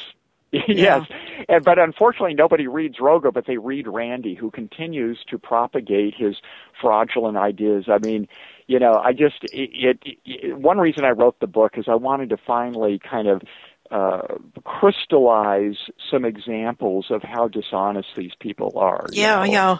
Well, can you tell us how he was murdered? Because does it play into the paranormal at all? No. He knew some guy. As I recall, I think it was believed that it was an argument, maybe a robbery. It was somebody he knew. I don't think it was. There was an attempt to bring some psychics into this, and I don't think all the details were finally resolved. I had written an early article for Fate magazine, and for some strange reason, because they had their own theories, they messed with the article, and my version of what happened using psychics and so forth to try to discern what happened with the murder was edited out without my permission, and then they stuck my name on it. Yeah, and I had a couple of other things like that, but anyway, you know, But never in UFO magazine, I bet you. No. The only time I had a problem in UFO magazine was once when Vicki Ecker assigned me to do a story about a very, very sensational story down in Florida about a guy who claimed to see UFOs and stuff like that, and I had no opinion on it. What was it? I think we're losing Bill, yeah. Was that the Gulf? Ed Waters. Ed Waters. Ed Waters. Yes, Ed Waters. The golf priest, right? Yeah, the golf priest story, right. Yeah, Ed Walters. So I was told to take my little investigative cap and put it on and figure out whether he was telling the truth. And I said, Vicki, you've got to promise to print this thing no matter what I come to, because she was very skeptical. Well, I went in deep and I investigated it and tried to look at it objectively, and I had a 2-part story in which I provided the evidence that I thought he was telling the truth. Now, that provoked a furious response from one of the skeptics down there, but I said, guys, you know, you had your chance to make your case against him. I read everything that you guys wrote about him. I looked at it. And what the funny part about investigating supernatural stuff is that it's amazing how many times you can come to the truth, or as close as a mortal mind can, just by following the trail. See what one person says, go back to the other, see what they say, and go back and forth. Because almost inevitably, one of them is so committed to a particular theory that they're going to distort the evidence and they're not going to address the issues. And that's what happened in this case. And so bottom line was she was not happy with the result, but she did print it. I'll give her that credit. Because she wanted it not to be true? Is that what you're saying? Well, yeah, she was very skeptical about, she thought he was a fraud up front, but that's one reason why she was motivated to assign me. She figured I would come up with the goods. But well, you read Maccabee's reports on all this, right? And you know about So you're on the right side of history. I read everything there was on all of this when I wrote the thing, and I really didn't have a theory. Now, the funny thing is, the biggest story I ever wrote for UFO magazine was the result of my story that I was paid for by Los Angeles Magazine on UFOs in L.A. Right. And it was a really extraordinary article because, we got people on record about some pretty amazing stuff. And just as it had already been accepted and edited, ready to go to press, we were going to have an October issue for Halloween with this. Right. And just then, they had printed an article, kind of a rather nasty criticism of Eisner at Disney, and Disney owned ABC, which owned Los Angeles Magazine. The editors got fired, and the new editor who came on was the editor of W, the women's fashion magazine. Right. And he said, essentially my idea of an expose is, what the fall fashion line is going to be several months ahead of time. So he says, this doesn't really fit with my editorial. Right, and what year was this, Scott? This was, let's see, this would have been about 1997 when my editors were fired and I was handed back the manuscript, paid, and told, good luck where you can find it. And, of course, nobody else would touch the thing. So that's how it ended up in UFO Magazine. Well, I now have at least a physical copy, if not a digital copy, of every issue. So I can scan that article in and maybe make it available since you've got the copyright on as a magazine. If the magazine goes defunct, the copyrights revert. No, right? But the standard. No, but as of. No, but back in 1997, back in those years, just during our tenure. Come on, Bill. Let it go. We lost him again. That's really bad. Come on, Bill. Yeah. Yeah, it probably didn't. I have the exact. Yeah, I have the exact date here. It probably didn't appear until like 2000 or, something like that. I have to go back and look at it. And I have actually a Word version of it here that I occasionally... Nice. That would save a lot of typing. We're way over on our break, Nancy. Okay, so let's do a break. So I'm back here. So let's just say that we are going to... I'm coming upstairs during the break, so get ready. I'm going to look at your machine. I am not going to restart. I've got too much stuff open. Yeah, at least we start Skype. Save. Yeah, at least we start Skype. Start saving. I'm coming up. We'll be right back, right? We'll be back after these messages on Future Theater Live on the Dark Matter Digital Network and PSN Radio. Stick with us, folks, with our guest, Scott Smith.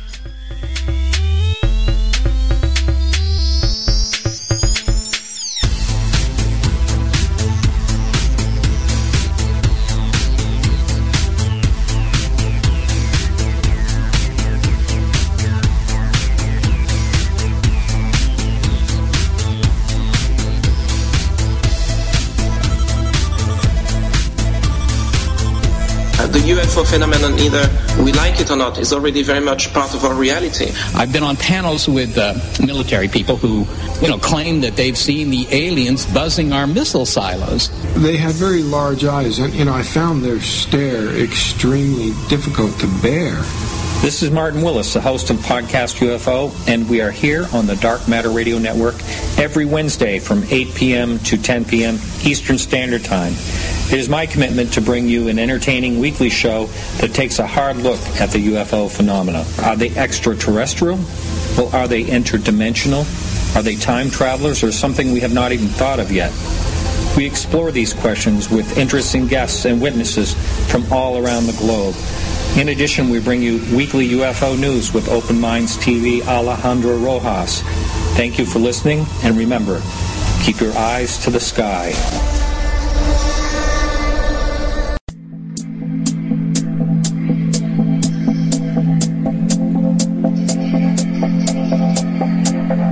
This is James Swagger, host of Capricorn Radio. I'm also an author, engineer, and researcher. Capricorn Radio covers alternative history, alternative science, philosophy, and truth-orientated discussions. We are proud to be on the Dark Matter Radio Network live at 8 p.m. Saturdays, Eastern Standard Time. You can catch extra info on darkmatterradio.net, jamesswagger.com for yours truly, and CapricornMembers.com for the archives. Don't forget, truth is not democratic. Truth is truth.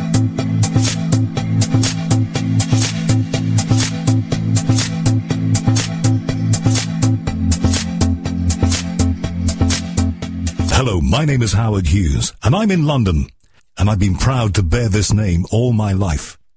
Over here in the UK, I'm known as a broadcast journalist. I've been involved in some of the big stories of our time. The fall of the Berlin Wall. The death of Princess Diana. I told London about that. And on the first and second anniversaries of 9/11, I was there at Ground Zero, speaking to the people who were directly involved, and those experiences I will never forget. So news is my thing. But my great love is my show, the one that I produce, The Unexplained. Over the years on this show, I've spoken to people like the late Al Bielek from the Philadelphia experiment, Edgar Mitchell, the amazing Apollo astronaut, Dr. Stephen Greer, David Icke, and Uri Geller. People like Richard C. Hoagland have become personal friends over the years. I met him in London. So you can see that these sort of topics are what I like to discuss. Please join me on my show from London, The Unexplained, Monday nights on the Dark Matter Network. Put a team of professional consultants behind your home or business computer with Key Information Solutions, providing solutions to your internet and computing needs while keeping you on the cutting edge of technology. Preventative maintenance and networking support, hardware and custom-built computers. Let Key Information Solutions be your personal tech staff for your home or office with affordable hourly, monthly, or annual rates to fit anyone's budget. Call Key Information Solutions now, 954-973-3374. That's 954-973-3374. Or visit keyinformation.com. Imagine no longer being tied down to your computer, but having the freedom to take live talk radio with you anywhere you go. TalkStream Live introduces our first ever iPhone application. The talk shows you follow now follow you. And your iPhone is now the fastest and easiest way to stay connected to the best talk radio on the internet. Listen to live talk shows 24 hours a day, 7 days a week. Mobile talk radio from TalkStream Live. Now available in the iTunes App Store.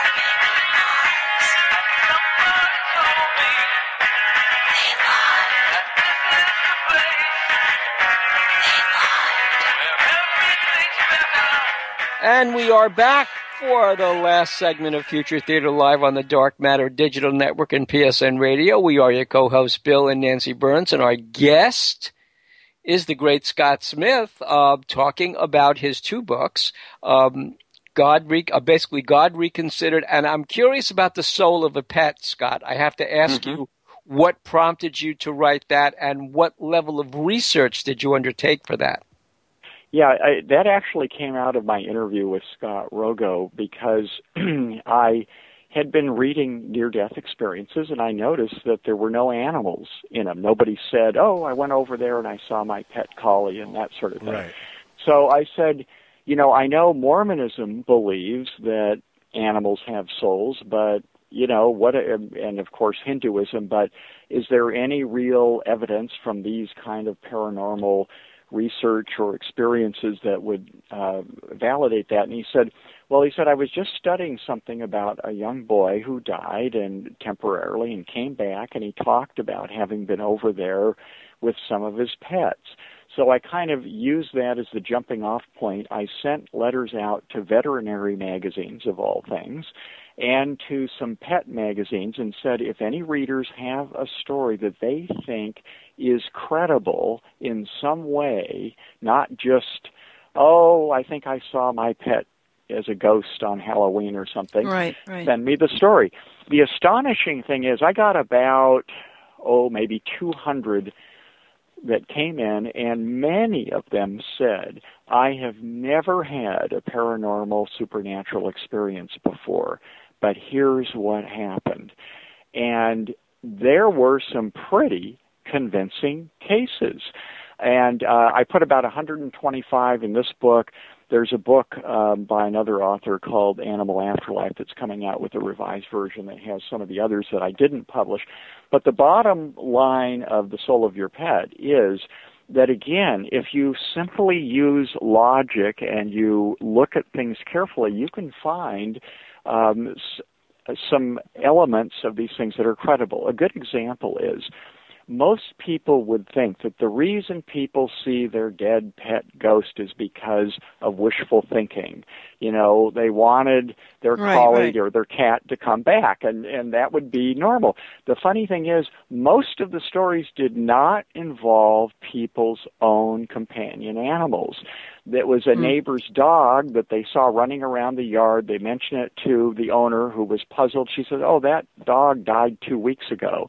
Or they came to the door of somebody's house, knocked on it, saw a dog there on the other side of the screen, mentioned it to the owner. They said, "Oh, that dog hasn't been around for years," you know. Wow. And one of them was a veterinary professor at Purdue University, and she used to work near my home in Thousand Oaks, and she was once called out to treat a horse. And when she went to the corral, she said, she got kind of the background on this ill horse. She says, "Listen, you're going to have to separate this horse before I treat him from that white horse, because I don't want the other horse to get infected." And they said, "What horse?" And she described it, and they said, "Oh, that horse died, you know, a few months ago." And you know, this is a veterinarian not expecting to go out to see a ghost horse, but this is fairly typical, and I even have stories in there about animals reacting, living animals reacting to ghost animals, so it's not simply human imagination. So all dogs do get to go to heaven? Yes. Well, some of them might go to hell for all we know. There's some bad ones that I've had, but you never know. You know what I say, and I say this about human beings too. The only sure evidence is that the higher animals and human beings survive. What happens after that is a case of the seers who are feeling the cosmic elephant, because I'll give you a perfect example. I don't know if you're familiar with George Anderson, the great psychic medium, who's certainly probably, of course. Yeah. Of course. Okay, yes. well, he's a believer in reincarnation. I'm a skeptic for reasons that I explain in my book. But he once asked the spirits, is reincarnation true? And they said, well, we've heard about it.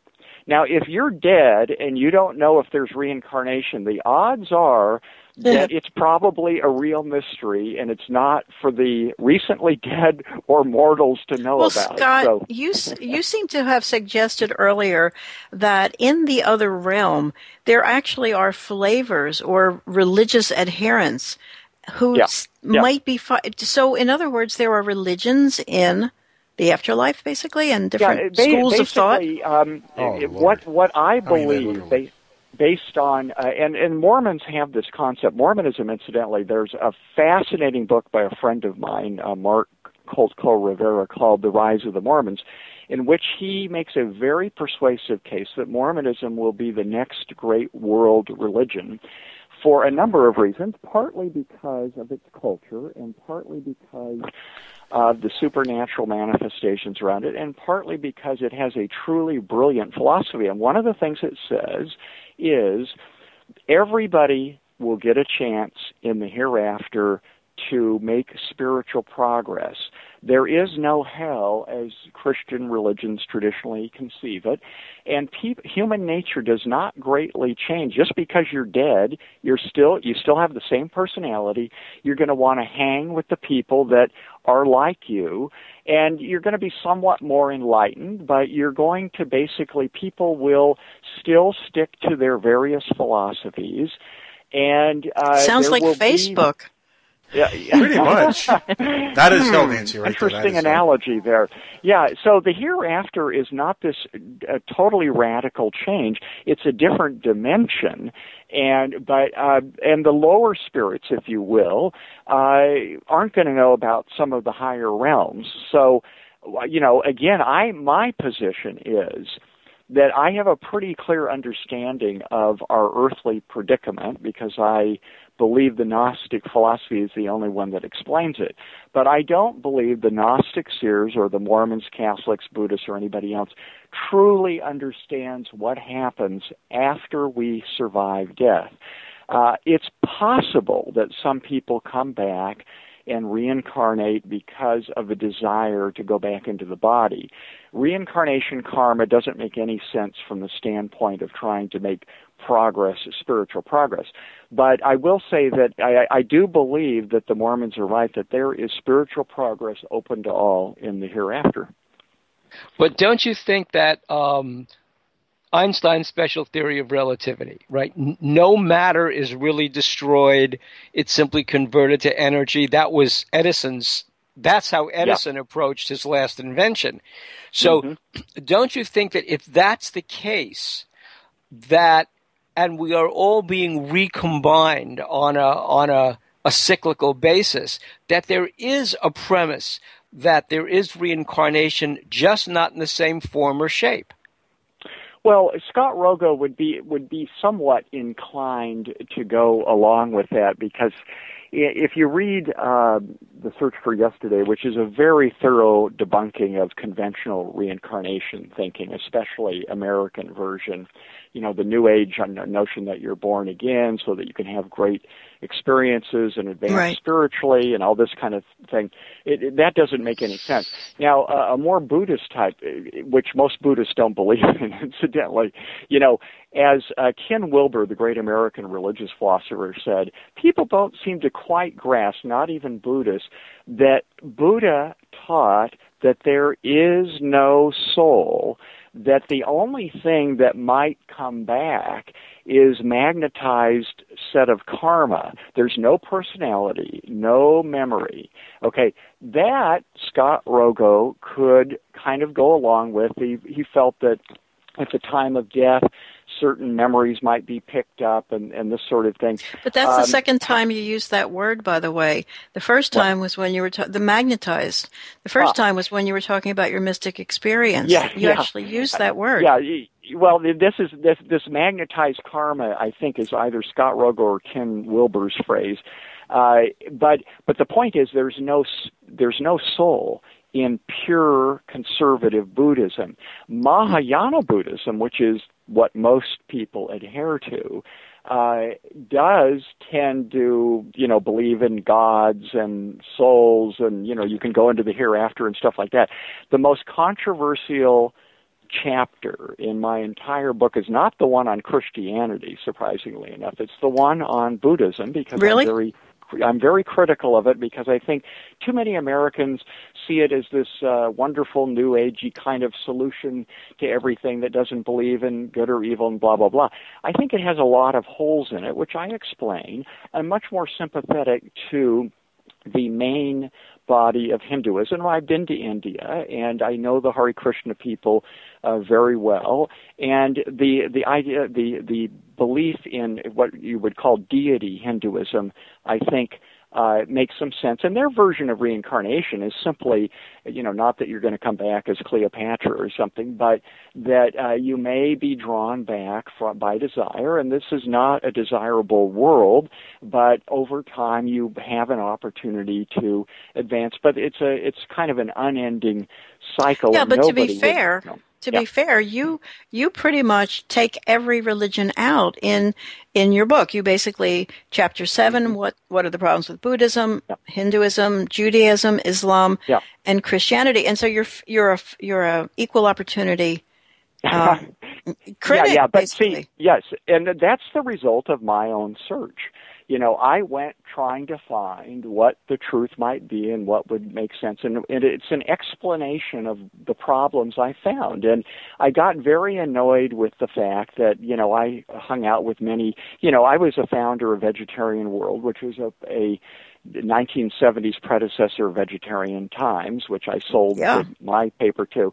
So I was, right there at Esalen with the New Age thing and all this stuff. And, I was a spiritual searcher, and I was very, very disappointed to find that the Eastern religions really weren't any more enlightened or sensible than the Western ones, for reasons I explained. Now, people can argue with me, and I have a Facebook page right on GodReconsidered.com where I've debated people, and I've done interviews on other shows where I've discussed it. But one thing about my book is I make a very clear logical argument as to why I don't think these philosophies work. And people can disagree with me, and when I talked to my parents about these things originally, like 25 years ago, they said, something, we understand why you're disillusioned with Mormonism, but we're people of faith, and we think when we die we will find out what the truth is, and we're okay with that. And I understand that, and I, honor other people that don't want to pursue the truth like I do. But this book is not meant to keep people happy. It's meant to disturb people. So